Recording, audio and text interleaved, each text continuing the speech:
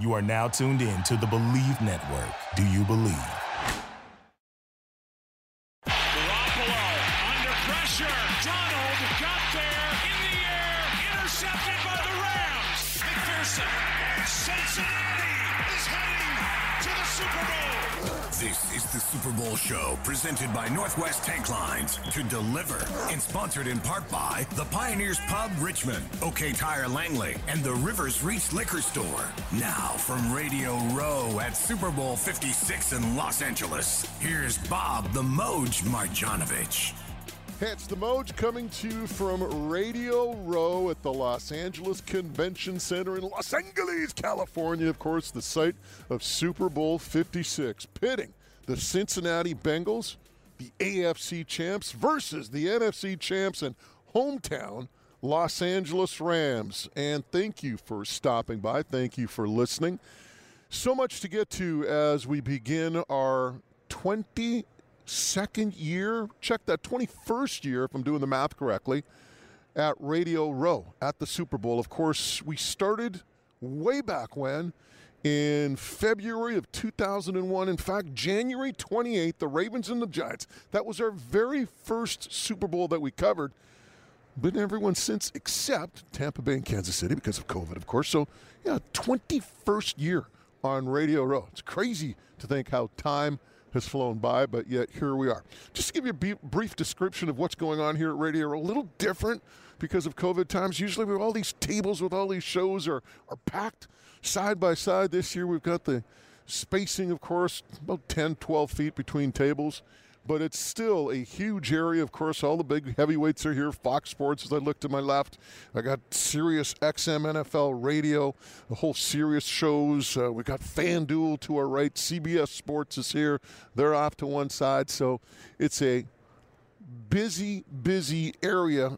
Kind of slow today, to be honest, but it will pick up, of course, throughout the course of the week, and we will have monster shows for you, of course, throughout the week as we talk to all the big names that float through Radio Row. Now, got to mention one thing right off the get-go, and that's the fact that the big fella, Chris Burns, is not here. Of course, Burnsy working hard with Engel and Volkers, and unfortunately was not able to attend this year's Super Bowl. But we will have Burnsy's best question for some of our guests today, some of our guests throughout the course of the show. Burnsy, of course, would love to be here, but as we mentioned, couldn't make it because of his schedule. So we're still thinking about you, Burnsy, and we're still going to get some questions in courtesy of Chris Burns. Now, as for the shows this week, it's going to be different in the sense that, well, we don't know what's happening with COVID, who's coming, who's not. But we'll have a solid lineup regardless. We're not too worried about what type of lineup we will have. But we will focus on the game, and we'll also talk to people from all across the National Football League, talk to them about their teams, talk to them about the future of the local squad, so to speak. So, to start the show off today, we're going to have a lot of fun talking with Solomon Wilcots. Of course, Solomon with NFL on Sirius. Of course, Solomon, a long-time CBS analyst, of course, formerly with ESPN Sunday Night Football. Does a podcast now out of Cincinnati with Pac-Man Jones that covers the Cincinnati Bengals. So you talk about an authority on the Bengals. It'll be great talking to Solomon right off the get-go. And, of course, we will also talk to Bill Michaels out of Green Bay. Of course, he covers the Packers. We'll get his thoughts on what happened to the Packers in the NFL playoffs and what happens with Aaron Rodgers and that organization moving forward. So looking forward to talking to those two guys. And our old friend, Nestor Nasty Aparicio, who's been to these Super Bowls even longer than I have. Of course, he's out of Baltimore, WNST. That's right, he owns his own radio station, folks. And we'll talk to him about not only this game, but what's happening with the Ravens as well. So that's the first hour of today's show. Looking forward to getting into it and having a lot of fun with these guys, and hope you have some fun as we continue to ramp up the activity throughout the course of the week. Now, of course, we have to thank our Super Bowl sponsors. Northwest Tank Lines, our title sponsor. Big thank you to Tommy Blaney and company. The folks at OK Tire in Langley, the Delaney's, Brett and Clayton, thank you so much for all of your support in having us here. And, of course, Ronnie Patterson, our good friend with the Pioneers Pub in Richmond, and, of course, the Landing Pub in Ladner. Without those folks, we are not here, so a big thank you to them as they help subsidize this project for us this year, and hopefully, not hopefully, we're going to tell you, we're going to give you some great shows throughout the course of the week. Now, we also have to mention that we are available on the Believe Podcast Network, the #1 podcast network for professionals. And we have, of course, a big thank you to them as well. And a reminder that the big game is finally here as we hit Super Sunday with the last game of the football season. As always, BetOnline has you covered from odds, scores, totals, player performance, props to where the next fired coach is going to land. BetOnline is the number one spot for all things NFL betting in 2022. And it's not just football. BetOnline's basketball, hockey, boxing, and UFC odds coverage is the best in the business. From sports right on down to your favorite Vegas casino games, BetOnline is your number one online wagering destination. Head to the BetOnline website today or use your mobile device to sign up and receive up to a 50% welcome bonus on your first deposit. Just use our promo code, BLEAV, BELIEVE, to get you started. The fastest and easiest way to wager on all your favorite sports and play your favorite games. BetOnline, where the game starts. All right, first hour. We talked about it. We're going to go to Baltimore. We'll talk about the Ravens and the Super Bowl, of course, with Nasty Apparatio. Bill Michaels out of Green Bay on the Packers in the big game. But coming up next, speaking of the big game, the man out of Cincinnati talking about the Bengals, Solomon Wilcots. This is the Super Bowl show presented by Northwest Tank Lines. Northwest Tank Lines is North America's premier tank truck company. Northwest hauls more than 50,000 bulk loads every year safely and on time. It's why Northwest Tank Lines is the company others want to be. A family business with dedicated employees since 1955, Northwest Tank Lines provides exceptional service, state-of-the-art equipment, and the leading drivers. Northwest Tank Lines, driven to deliver. For more information, visit northwesttanklines.com. The biggest game in football is this Sunday, and the two best places to catch the action are Pioneers Pub and Ladner Landing. The crew at Pioneers Pub in Richmond are ready to welcome you with the coldest, freshest, cheapest beer in town, plus food features and football pricing all day long. Meanwhile, at Ladner Landing, you'll be greeted by the best selection of cold craft beer and plenty of big game pricing and activities. Football Sunday. Catch the game at Pioneers Pub at number 3 in Williams in Richmond or the Landing Pub and Liquor Store in Ladner. Looking for tires? Looking to meet your automotive needs? Looking for great service? Well, it's the Moj. And whenever it comes to tires or meeting those automotive needs, I only send my friends to one place, OK Tire in Langley. OK Tire in Langley is more than just tires. It's about complete automotive care, and it's about being treated right by my good friends, the Delaney family. Delaney's OK Tire in Langley, 19863 Fraser Highway, or call them at 604-530-2545. This is the Super Bowl show, presented by Northwest Tank Lines and sponsored in part by the Pioneers Pub Richmond, OK Tire Langley, and the Rivers Reach Liquor Store. Now, here again from Radio Row at Super Bowl 56 in L.A., Bob the Moj Marjanovich. This is the Northwest Tank Line Super Bowl show coming to you from the Los Angeles Convention Center, Radio Row, of course, the Super Bowl featuring the Los Angeles Rams and the Cincinnati Bengals. And our next guest knows quite a bit about the Bengals, seeing how he played for them, covered them for many years, still does, of course, formerly with ESPN and CBS, the one and only Solomon Wilcots, now with the Believe Network, doing his podcast with Pac-Man Jones, talking all things Bengals. Solly, great to see you. Nice to have you aboard. Well, Mo, it's always great to catch up with you. You and I tend to get to hang out every year at the Super Bowl, and this is kind of how we get together. Besides over a nice little stogie, right? We get to talk some NFL football. Thank you. Well, you talk about the Bengals, and let's talk about the Bengals, Solly. I mean, if you would have told me 2 months ago that the Rams and the Bengals would be in the Super Bowl, I go, yeah, okay, whatever, right? In fact, I was telling a friend, I was telling someone this the other day, I said, it's like if you were playing Madden and the Rams and the Bengals got to the Super Bowl, you go, this game's not realistic, that can't happen. But it's here, it's Super Bowl 56, it's the Bengals. I mean, how surprised are you to see the Bengals here? You know, yeah, I think we have to say, yeah, we're all surprised. But if you really drill down deep and you go back and talk with Joe Burrow at the beginning of the year, he predicted greatness. As you well know, he's the kind of guy that's not short on confidence. It's not cockiness. It's just the level of confidence that he has in his own ability and talent. It tends to spread to his teammates. You go back and listen to Jamar Chase when the Bengals drafted him. He said he was going to break records. He said that they were going to accomplish great things. If you just even listen to Evan McPherson, the rookie kicker, this guy's got confidence to loan you out a portion and still have enough for himself. And so they are a young team, but they are a confident team in the way that they've played, coming back down 14 points on 3 different occasions, Week 17 against the Kansas City Chiefs, to win the AFC North Division title, to come from behind again from an 18-point deficit in the AFC Championship game against the Chiefs at Arrowhead Stadium. I think it shows you just how not only talented the team is, what kind of intestinal fortitude they have, right? The ability to overcome adversity and still keep playing. And if you look at the roster, it's built from guys from big-time programs who've had a lot of success at the collegiate level, and they're not surprised by the success that they're having at the pro level. You know, Solomon, you mentioned something interesting there. You talked about the success they've had through the season, the adversity they overcome. You talked about the previous game against the Chiefs.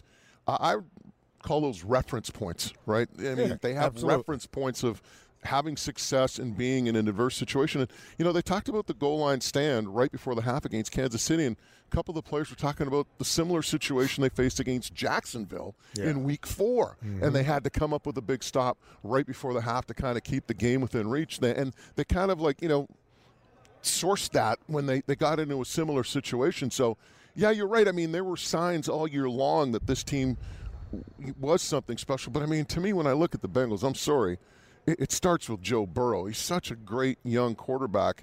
You've seen a lot of quarterbacks during your time. Yeah. What is it about Burrow in your mind that makes him so special? Watched him a lot, particularly at LSU, and watched the way that he handles. You know, he played in a pro-style system when he was at LSU. Had to operate under center. He understands defenses.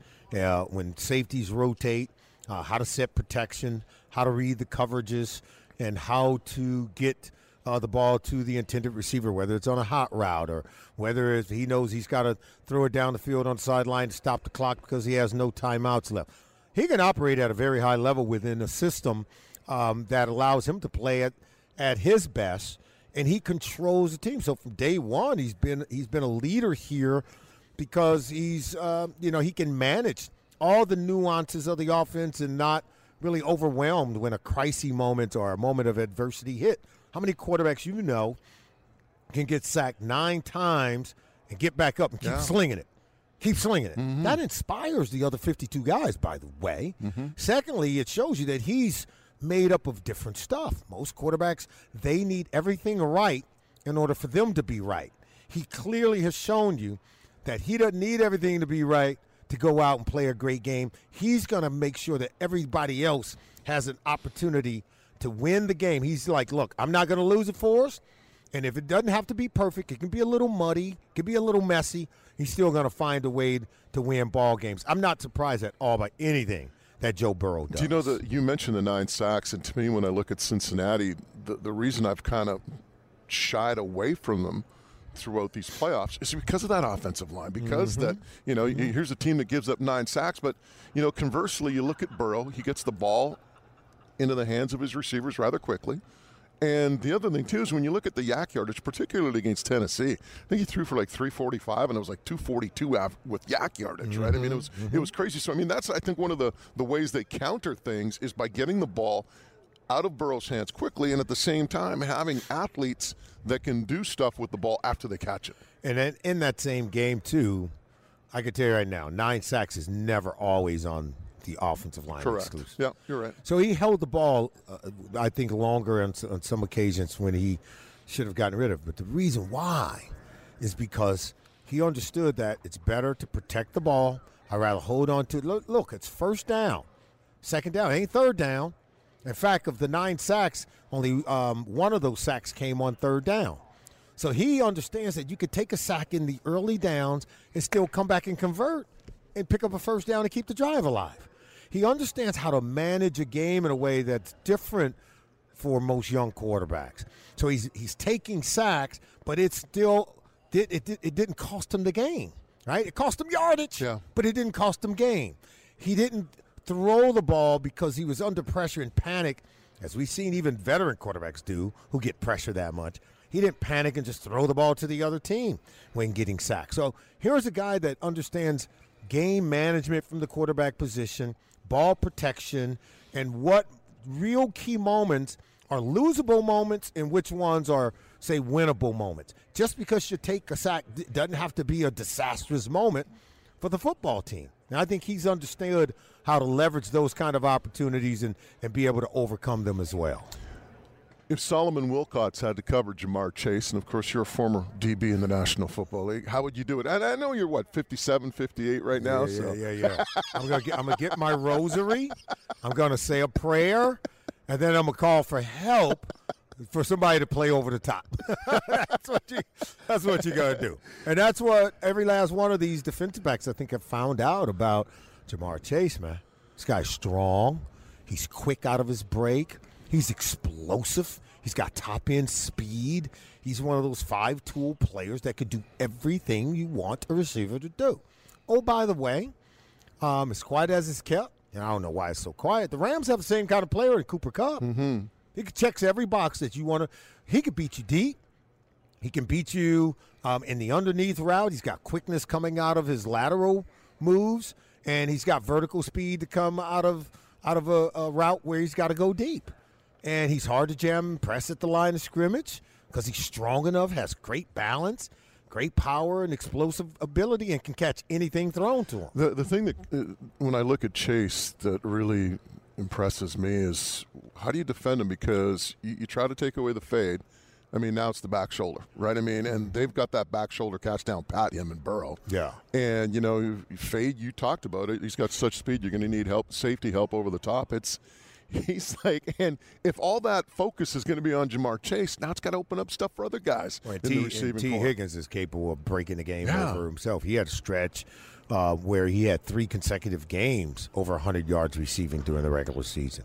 He's had moments you could see in the postseason against Kansas City where if you start to overly emphasize trying to take Jamar Chase away, T. Higgins is going to eat you alive. On third down, he's going to create plays down the field. He will win against one-on-one coverage. And, oh, by the way, Tyler Boyd is a veteran player in this game. There's a reason he's the leader in that room with all those wide receivers. He can break you down from the slot. And just to make sure that those guys get one-on-one coverage outside, if you decide you're going to keep the defenders back, Joe Mixon will just shred you against a light box. So they have an offense that can force you to pick your poison because they run it good enough to maintain, make sure that you're going to have single coverage on the outside. And if you decide you're going to double multiple receivers and go light in the box, again, Joe Mixon, Samaje Perine, they know how to make plays in the run game. Does it start on the D-line defensively for the Bengals? There's no doubt. Trey Hendrickson, he'll tell you that. But you got to earn the right to rush the quarterback against the Rams. You got to stop Sony Michel. You got to stop Cam Akers from getting to the second level where play-action pass will work for the Rams offense. They run similar offenses. Remember, Zach Taylor had been the offensive coordinator here with the Rams, brought that system to Cincinnati. And so they run a very similar style of offense with the same type of mentality in terms of how they go about building their offense. And it's through the run game, through play-action pass, then they're going to take their shots down the field. Who's the unsung hero of the Bengals? I mean, we will talk about Hendrickson, we'll talk about Chase, Burrow, of course, Mixon, Higgins. I mean, but in your mind, who's that one player that probably doesn't get his due for the Cincinnati Bengals? There are 2 guys. One won't play in this game, and that's Larry Ogunjobi, who came over as an unrestricted free agent, as an interior defensive lineman. This guy was phenomenal now. He was the guy that allowed Sam Hubbard and Trey Hendrickson to be what they have been coming off the edges, right? And, of course, he was injured against the Rams, did not play against the Titans, didn't play against the Chiefs, but he has always been a phenomenal player in the middle of this defense for the 2021 season. I think Jesse Bates is another player that you could say that many people are finding out just how good he is, and I think he'll make his presence felt in the Super Bowl. On offense is C.J. Uzomah. Go all the way back to early part of the season.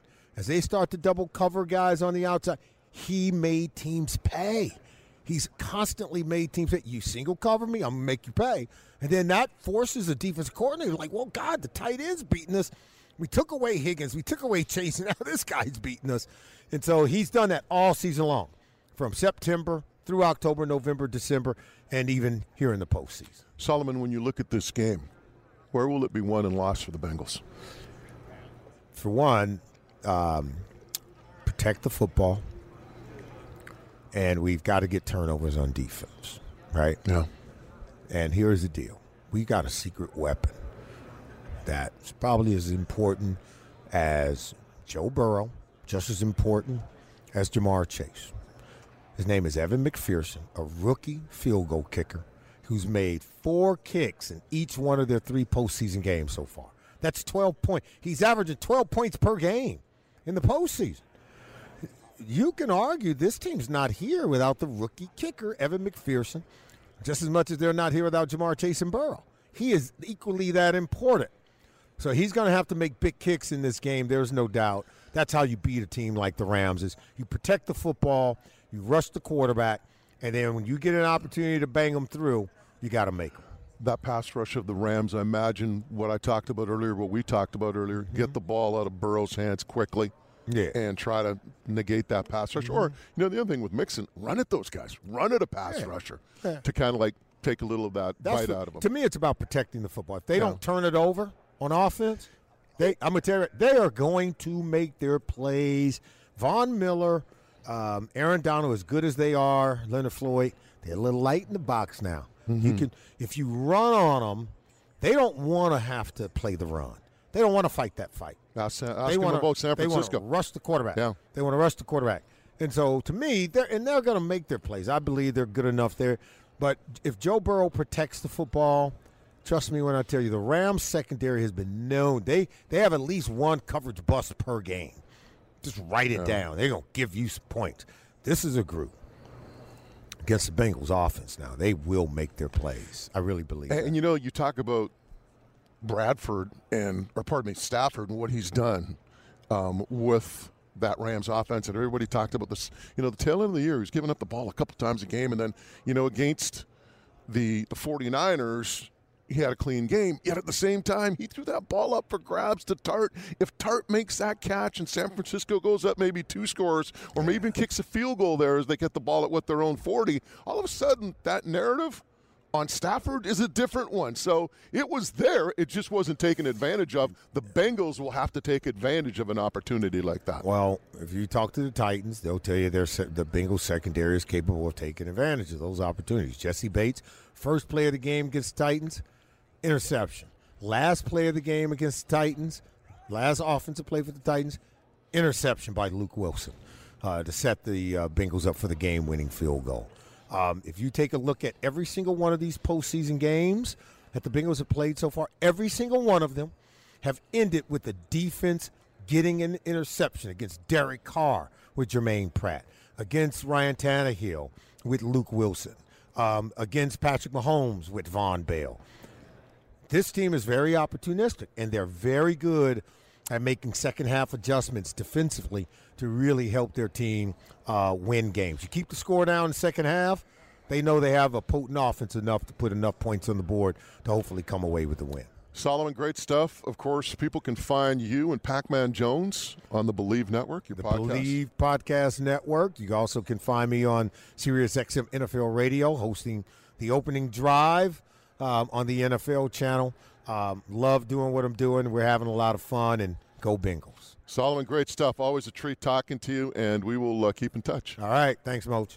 Thanks to Solomon Wilcots for stopping by and giving us a preview of the big game. Of course, always great talking to Solly. The biggest game in football, of course, is this Sunday, and the 2 best places to catch the action are Pioneers Pub and Ladner Landing. The crew at the Pioneers Pub in Richmond are ready to welcome you with the coldest, freshest, and cheapest beer in town, plus food features and football prizing all day long. Meanwhile, at the Ladner Landing, you'll be greeted by the best selection of cold craft beer and plenty of big game prizing and activities. Football Sunday, catch the game at Pioneers Pub at number 3 in Williams in Richmond, or the Landing Pub and Liquor Store in Ladner. Next, Nasty Apparatio, a.k.a. Nestor Nasty Apparatio from WNST in Baltimore stops by. We'll talk about the big game with him, and we'll talk about what's up with the Ravens. This is the Super Bowl show presented by Northwest Tank Lines.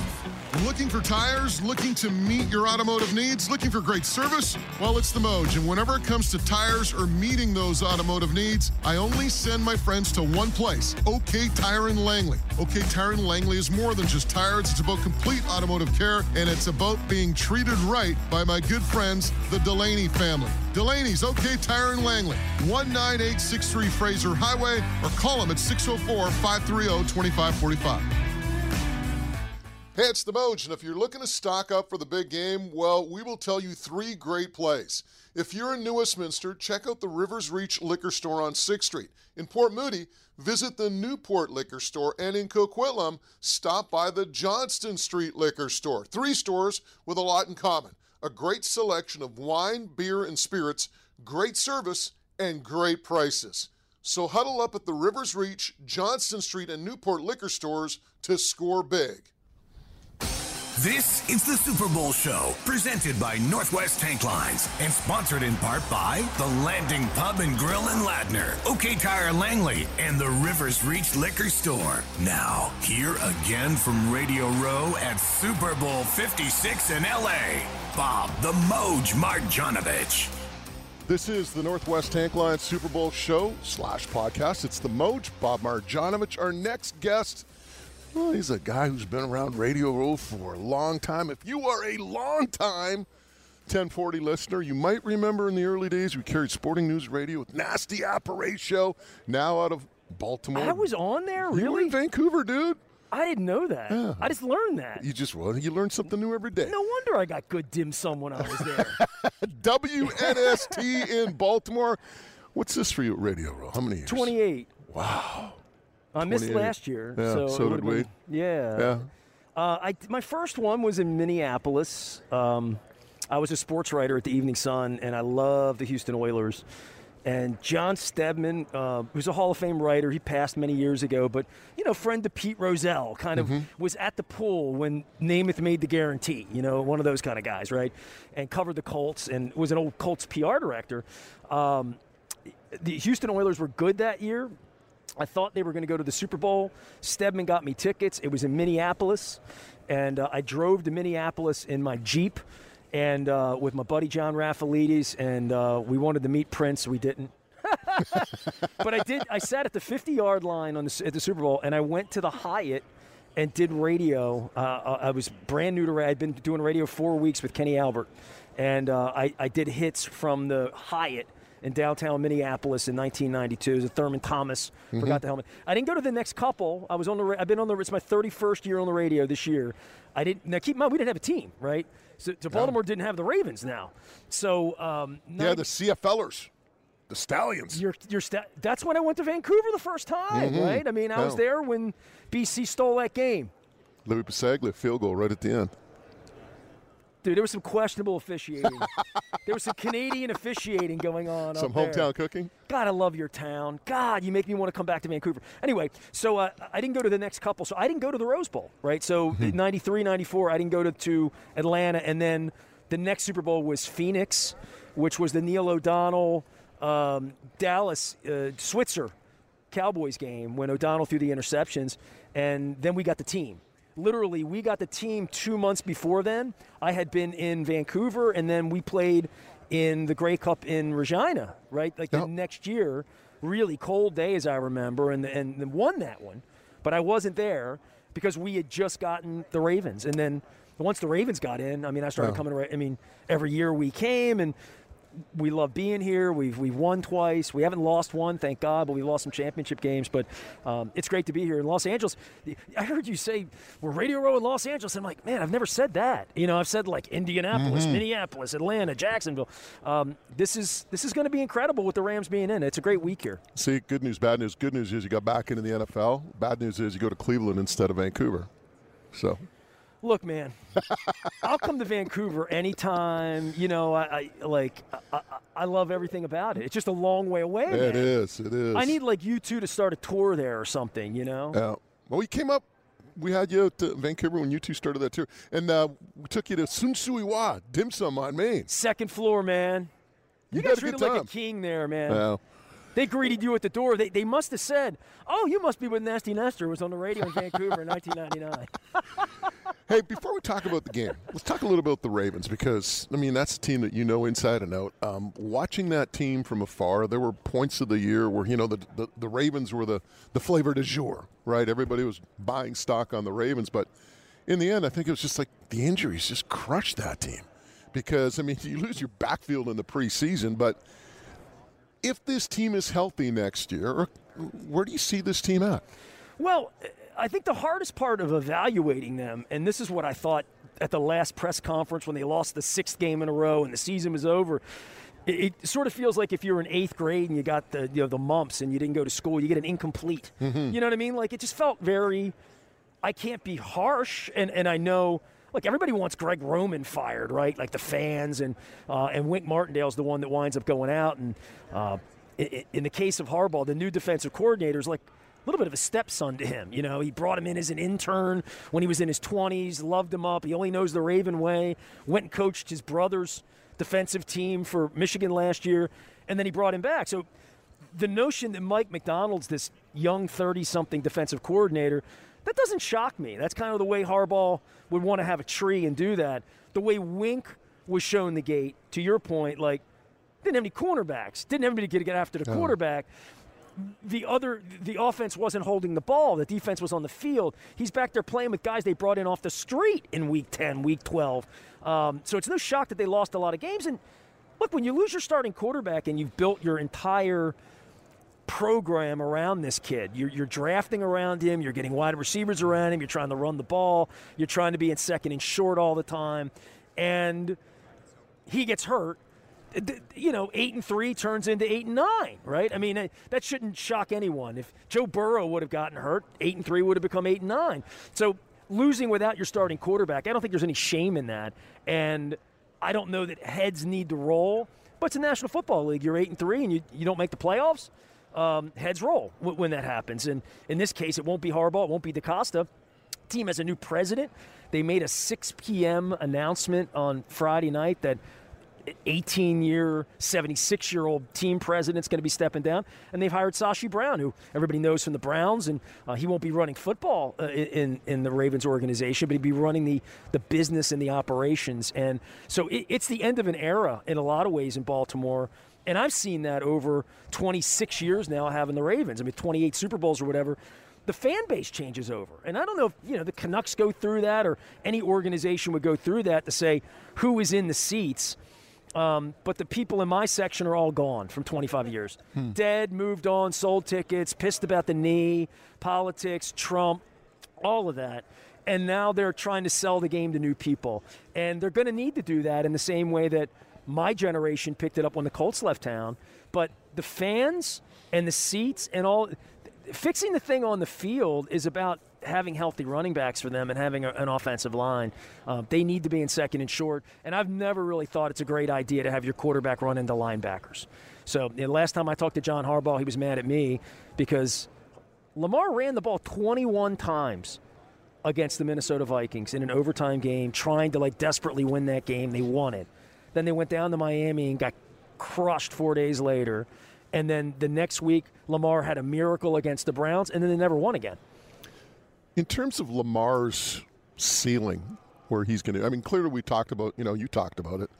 His ability to run the football is something that is, one of his best weapons, but he's not going to be able to do that forever, right? So where do you see the ceiling, the window for his best and obviously the best chance for the Ravens to succeed on the field? Well, we talked about what happened 2 years ago, right? They were 14-2. They were in 2nd and 1 all day long, right? They were just running the ball. Nobody knew what to do with it.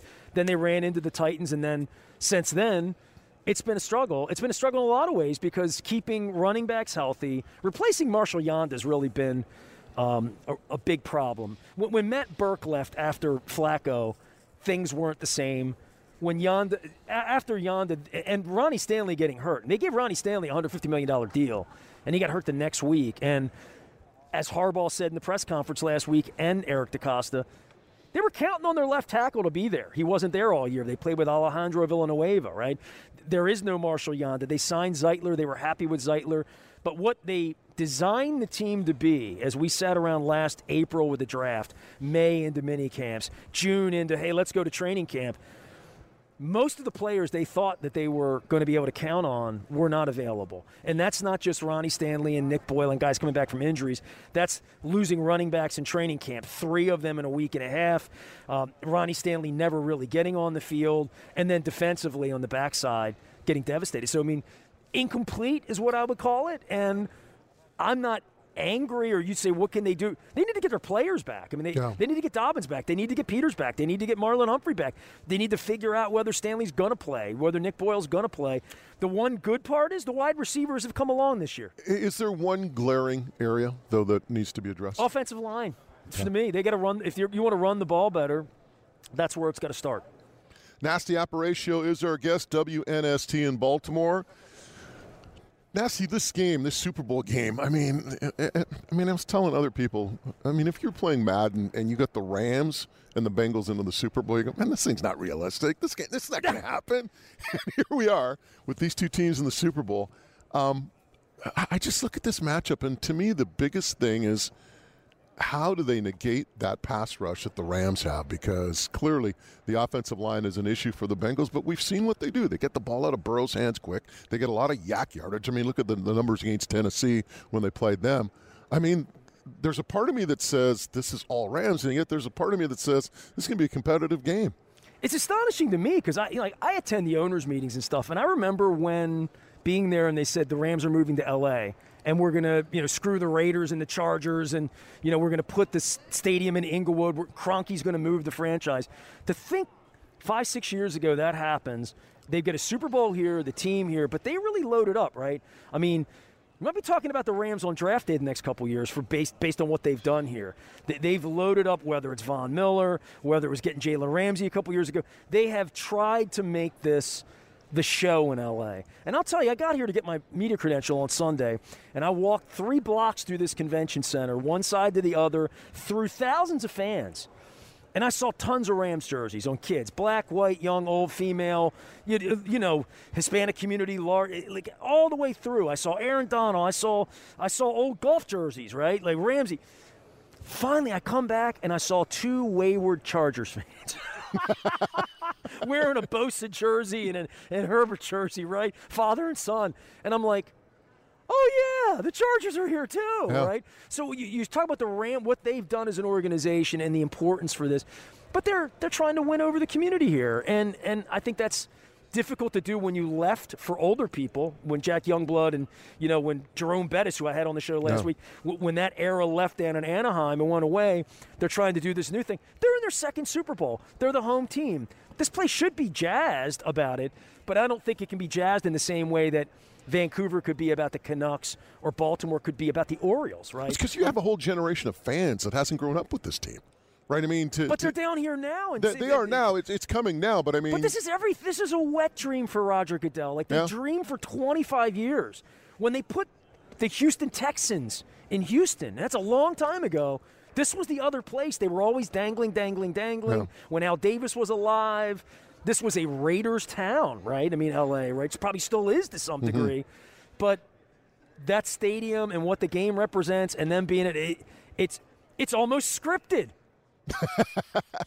It's What crazy. do you say? It's crazy in the sense that I always thought about this, that the second biggest market in the U.S. did not have an NFL For team. 25 years. And the NFL killed it during that time, And then right? they bring 2 in. And then, the Chargers are kind of like that poor Joey Bosa fan. it's just like, the thing is with the Chargers, it's like all the fans in San Diego don't want to come up because they're still pissed about what happened and losing their team, as they should be.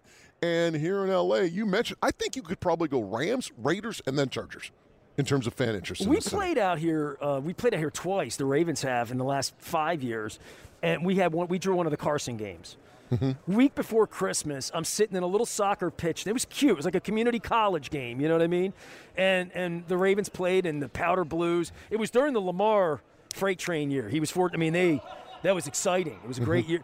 And then we played in the Memorial Coliseum 2 years ago in that Monday night game, just boat raced the Rams. It was like 55-10 or something crazy. And we were wearing those purple uniforms and they're wearing those mustard yellows, the color rush games. Yeah. So, I mean, coming out here, there was many Lamar fans as there were Rams fans here 2 years ago when I came out here. You know, they were selling Lamar stuff on the street. Easy ticket for fans, for visiting fans. It is. Well, now they built this giant stadium. The 49ers fans came in here and flooded them twice, right? But they're here, and they've mortgaged the future to a large degree, right, to bring in these players. They need to win. They feel like they want to have a chance. Stafford, I mean, what do people think of Matt Stafford the last 12 years? And now he's up on the I'm looking over your shoulder. He's right up there in a giant form. I mean, it's a great game. We haven't talked about Burrow at all, and I'm in the AFC North, and that dude's going to be trouble for a long, long time. I mean, that's my concern is that we're on the front end of seeing something special with him because it's like seeing a horse run at the Kentucky. You know, you see the pedigree. You see what he did at LSU. You see the fire he brings. You see the leadership. Hey, imagine when he gets an offensive line. How scary he could be at that point. Well, I mean, they've done a great job last year and a half. You talk about how quickly this can happen, you turn it around, right? You say, where's Lamar's window? It might have been 2 years ago because it happens quick. Yeah. And now Lamar's a $25 million player this year, $22 million player. Then he's going to be a $40 million player. And then things change. They certainly changed for Joe Flacco in Baltimore, you know, once they started paying him a lot of money. And I would say the same thing for the Rams. The Rams' window is the Super Bowl's here, it's here, they have the players here because they're not going to be able to keep this thing together. There's too much salary cap there. And quite frankly, they're not going to have draft picks next couple of years. So who wins it and why? I think the Bengals win because I think Joe Burrow. I just have a feeling. I don't know. I watched the kid walk on water 2 weeks ago. After seeing that, as a Ravens fan, I'm a little frightened. Nasty, great stuff as usual, my man. When you come to Vancouver, Sun Sui Wa, we're heading back there, my friend. Oh, man. Can we go? I'm closer to you than I am to going home. Maybe I could stop by. There you go. Do a little detour. Detour. I didn't bring my passport. Didn't stop me from getting into Canada last time, though. Yeah, a little different this time. Nasty, great stuff. Appreciate it. All the best, and we'll talk to you soon, my man. I got to go to Banff. We're going to do a tour show with you. Like, we'll just talk about Canadian hotspots, vacations. Oh, I'd love vacations to do that. with Nasty. Oh, my God. I'd love to do that. Banff. Take you like I've been to Nova Scotia. I've been to, I've been to all these places. I love Canada. Thank you to Nestor Nasty Apparatio out of WNST in Baltimore for stopping by. Before we get to our next guest, got to tell you about, well, the good folks at OK Tires, the Delaney's, Brett and Clayton, looking for tires, well, looking to meet your automotive needs, looking for great service. Well, when it comes to meeting all of those needs, all you have to do is go to one place, OK Tire in Langley. OK Tire in Langley is more than just tires. It's about complete automotive care, and it's all about being treated right by my good friends, the Delaney family. Delaney's, OK Tire in Langley, 19863 Fraser Highway, or call them at 604-530-2545. What's going on in Green Bay? What happened to the Packers? They're supposed to be here in L.A. They're not. Bill Michaels from Green Bay he'll give us the latest on the Pack and Super Bowl 56. The biggest game in football is this Sunday, and the two best places to catch the action are Pioneers Pub and Ladner Landing. The crew at Pioneers Pub in Richmond are ready to welcome you with the coldest, freshest, cheapest beer in town, plus food features and football pricing all day long. Meanwhile, at Ladner Landing, you'll be greeted by the best selection of cold craft beer and plenty of big game pricing and activities. Football Sunday. Catch the game at Pioneers Pub at number 3 in Williams in Richmond or the Landing Pub and Liquor Store in Ladner. Northwest Tank Lines is North America's premier tank truck company. Northwest hauls more than 50,000 bulk loads every year, safely and on time. It's why Northwest Tank Lines is the company others want to be. A family business with dedicated employees since 1955, Northwest Tank Lines provides exceptional service, state-of-the-art equipment, and the leading drivers. Northwest Tank Lines, driven to deliver. For more information, visit northwesttanklines.com.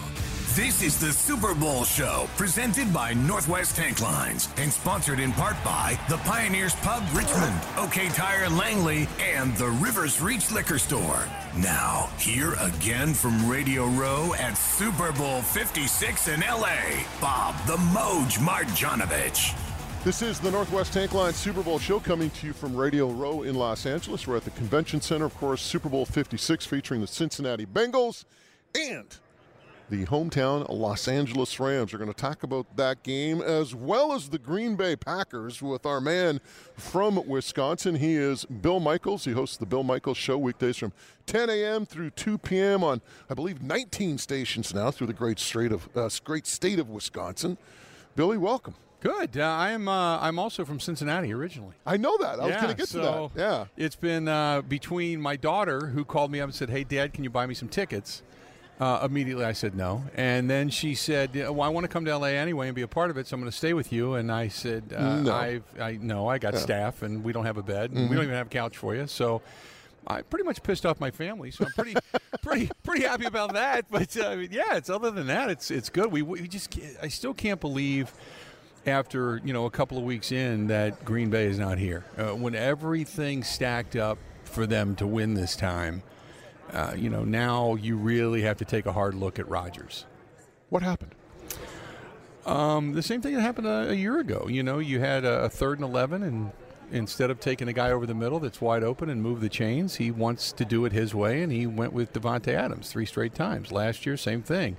Down near the goal line, all you had to do was kind of make the sticks move or run the ball either into the end zone or down near the 1 or the 2, and instead 3 straight times you try to force it to Davante Adams because he wants Davante to get those catches. He wants him to get the sticks. He wants him to get the notoriety because he's coming up on a contract. And what we saw this year at training camp was a seismic shift in power. And while we thought it was for the good because Rodgers was coming back and he seemed to be happy and, the management was glad to get him back, we also saw it wasn't a training camp. It was an Aaron Rodgers' back reunion. And while, don't get me wrong, he performed unbelievably this season. He played extremely well. But there was something that was brought up to me throughout the season, and it was stated that there are winners and there are champions. Dan Marino was a winner. Brett Favre was a winner.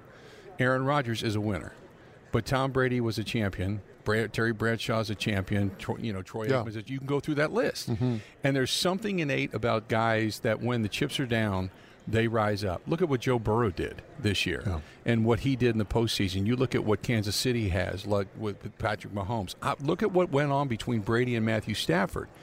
And then you watch Aaron Rodgers, and Fanside, I thought, did a great article.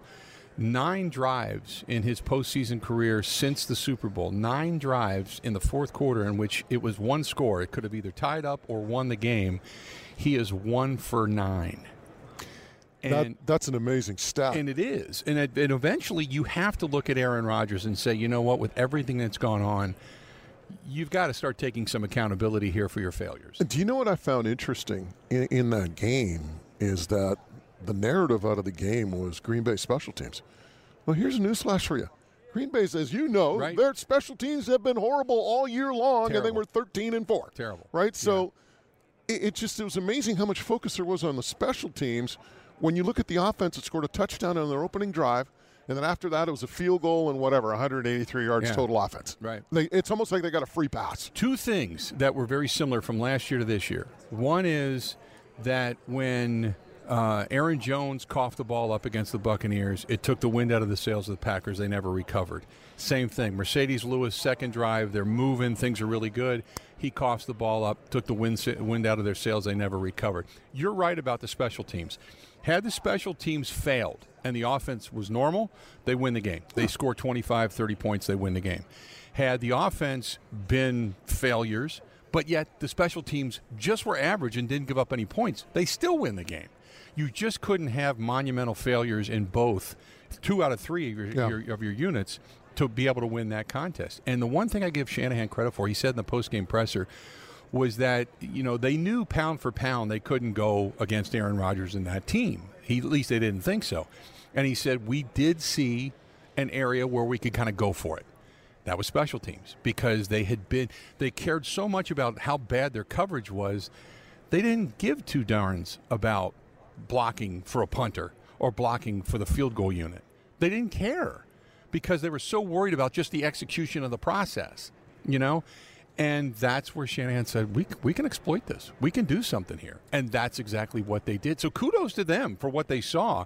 And shame on the Green Bay Packers for allowing this problem to be accentuated in such just a catastrophic manner. Is Aaron Rodgers a Green Bay Packer next year? I think so. At first I thought, you know what, 60, 70% of me, but I'm probably even more in the camp of 75, 80% that he is. If you read what Mark Murphy, the Packers president, he writes a letter to the fans, and he wrote a letter while he was, he was very stern about this was a chance that they let go by the wayside. This was unacceptable. But he also said very much that they want him back. Everybody's in agreement they want him back. And that Russ Ball, who is the finance guy, is a master at working, the magic, so to speak, with the salary cap. So they'll figure this out. But what you don't hear anybody say is, Jordan Love's ready. Nobody says Jordan Love's ready. I know he's not ready. I mean, there's people in Green Bay that say, well, you got to give him a chance. He's got to get some playing time and what have you. But the bottom line is, when Favre was wavering, and they said, no, we need it now. And Favre loved to be able to say, I don't know if I'm going to, and then come walking in before camp and get the adulation. Favre loved that. Yeah. They got tired of dealing with it. They knew Rodgers was ready. So let's just force, Brett into making a decision, of which he did. We all knew he'd take his ball and go home, which he did. They said, here's your locker, talk to you later. We know Aaron Rodgers is ready to be our guy. They're not saying that. What they're saying is we'll do anything to get Aaron Rodgers back, because what we see is after 30 years of Hall of Fame quarterback play, it's over. It's going to be the end of an era, and we're going to go back to being just another team, scrapping and fighting and clawing, just trying to get to the postseason. And now you've got a new head coach in Chicago. You got a new head coach in Minnesota. And they've all said in their press conferences, we plan on winning the North. We're taking the North away. They're in the crosshairs. They've always been, but you've always had the salvo of being, hey, do what you want to do. We've got the quarterback. They don't have that anymore. If Rodgers leaves, it's over, and we all know it, and then the rebuild begins. Bill Michaels is our guest. The Bill Michaels Show, heard throughout the great state of Wisconsin, 10 a.m. to 2 p.m. daily there. How long do you think the window's open for the Packers? I think if you look at what Brady has done, Brady's 44, going to be 45 this year. If Rodgers, who really fashions himself a Brady-esque guy, and the way he takes care of himself, I would assume he can play another 4 or 5 years. So you'd have a good window. Now, whether or not you can keep Devontae Adams, keep Bakhtiari, who had basically 0 snaps this year with that knee injury, Robert Tonyan, one of their favorite tight end targets, so to speak.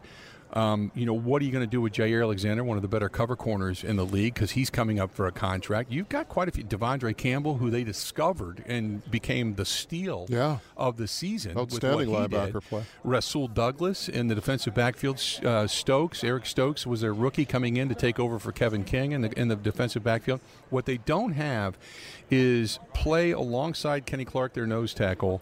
Dean Lowry was good but wasn't great and still hasn't lived up to his contract. They need to figure out that money, some of the defensive end stuff. But their offensive line is set. Their running backs are set. Their wide receivers, you're not going to bring Randall Cobb back if you don't bring Devontae. So you got to figure that stuff out, the weaponry. But they're still a good team. But in this league, it's about quarterback play. So I think if they can keep the band together for another year, maybe push the can down the road a little bit monetarily and say, in 2 years when that money starts to come in and that salary cap goes up exponentially, maybe they get back to break even and then they kind of go from there. Otherwise, I think you just try to overpay for everybody. The only way you're going to do it, guaranteed contracts with everybody making $1 million this year. And you get it under the cap, you keep the band together, but those contracts are going to come due. And all of a sudden you're looking at, what it was like after Steve Young left. Yeah. You're in salary cap jail, and you've got 5 years of nothingness because just a sinkhole unless you hit on every draft choice because you don't have anything. So I think that's where the Packers are headed, but they know once you get beyond that sinkhole, there's nothing. They don't have Aaron Rodgers waiting in the wing, and it's all about quarterback play in the National Football League. So when little Billy was growing up in Cincinnati, I can't imagine you being little. You're probably like... It's funny. My cousin just posted a picture of all of us together. Yeah. I was like 6 years old. Yeah, and you're like, 5'7"? And I'm bigger than the 18-year-olds. I really was. I was 6'5". I was 6'5" in sixth grade. Wow. Yeah, and my girlfriend, I had posted a Little League picture of me from 8th grade. Mm-hmm. And they're like, she's looking at it, and she's like, well, who's that? Was it your coach? I'm like, that's me. I'm bigger than all the adults at the time, and I was in 8th grade. So like I said, it's very difficult for me to picture little Billy, but were you a Bengals fan? Did you have the Kenny Anderson jersey? I did. I didn't have the Anderson jersey. I had a Pete Johnson jersey was my first jersey. Running back. And then Bujnak, who played guard, because you had Max Montoya and Anthony Munoz for that team that ended up going to a Super Bowl. I had a Bujnak jersey because the Bujnaks lived up the road from my cousins. So everybody called everybody Bouge, that was a big thing. But I grew up a Packers fan. My mom and dad loved Bart Starr, and Lombardi loved him. But we were a Bengals family. So, we loved Paul Brown. Can't stand Mike Brown. By the way, Cincinnati should take up a donation because that guy, the best line I heard was, he looked like he stole Columbo's jacket. and his hat is from like 1972. So hopefully somebody in Cincinnati gives him some better attire. Could you see him in a meeting? Just one more question.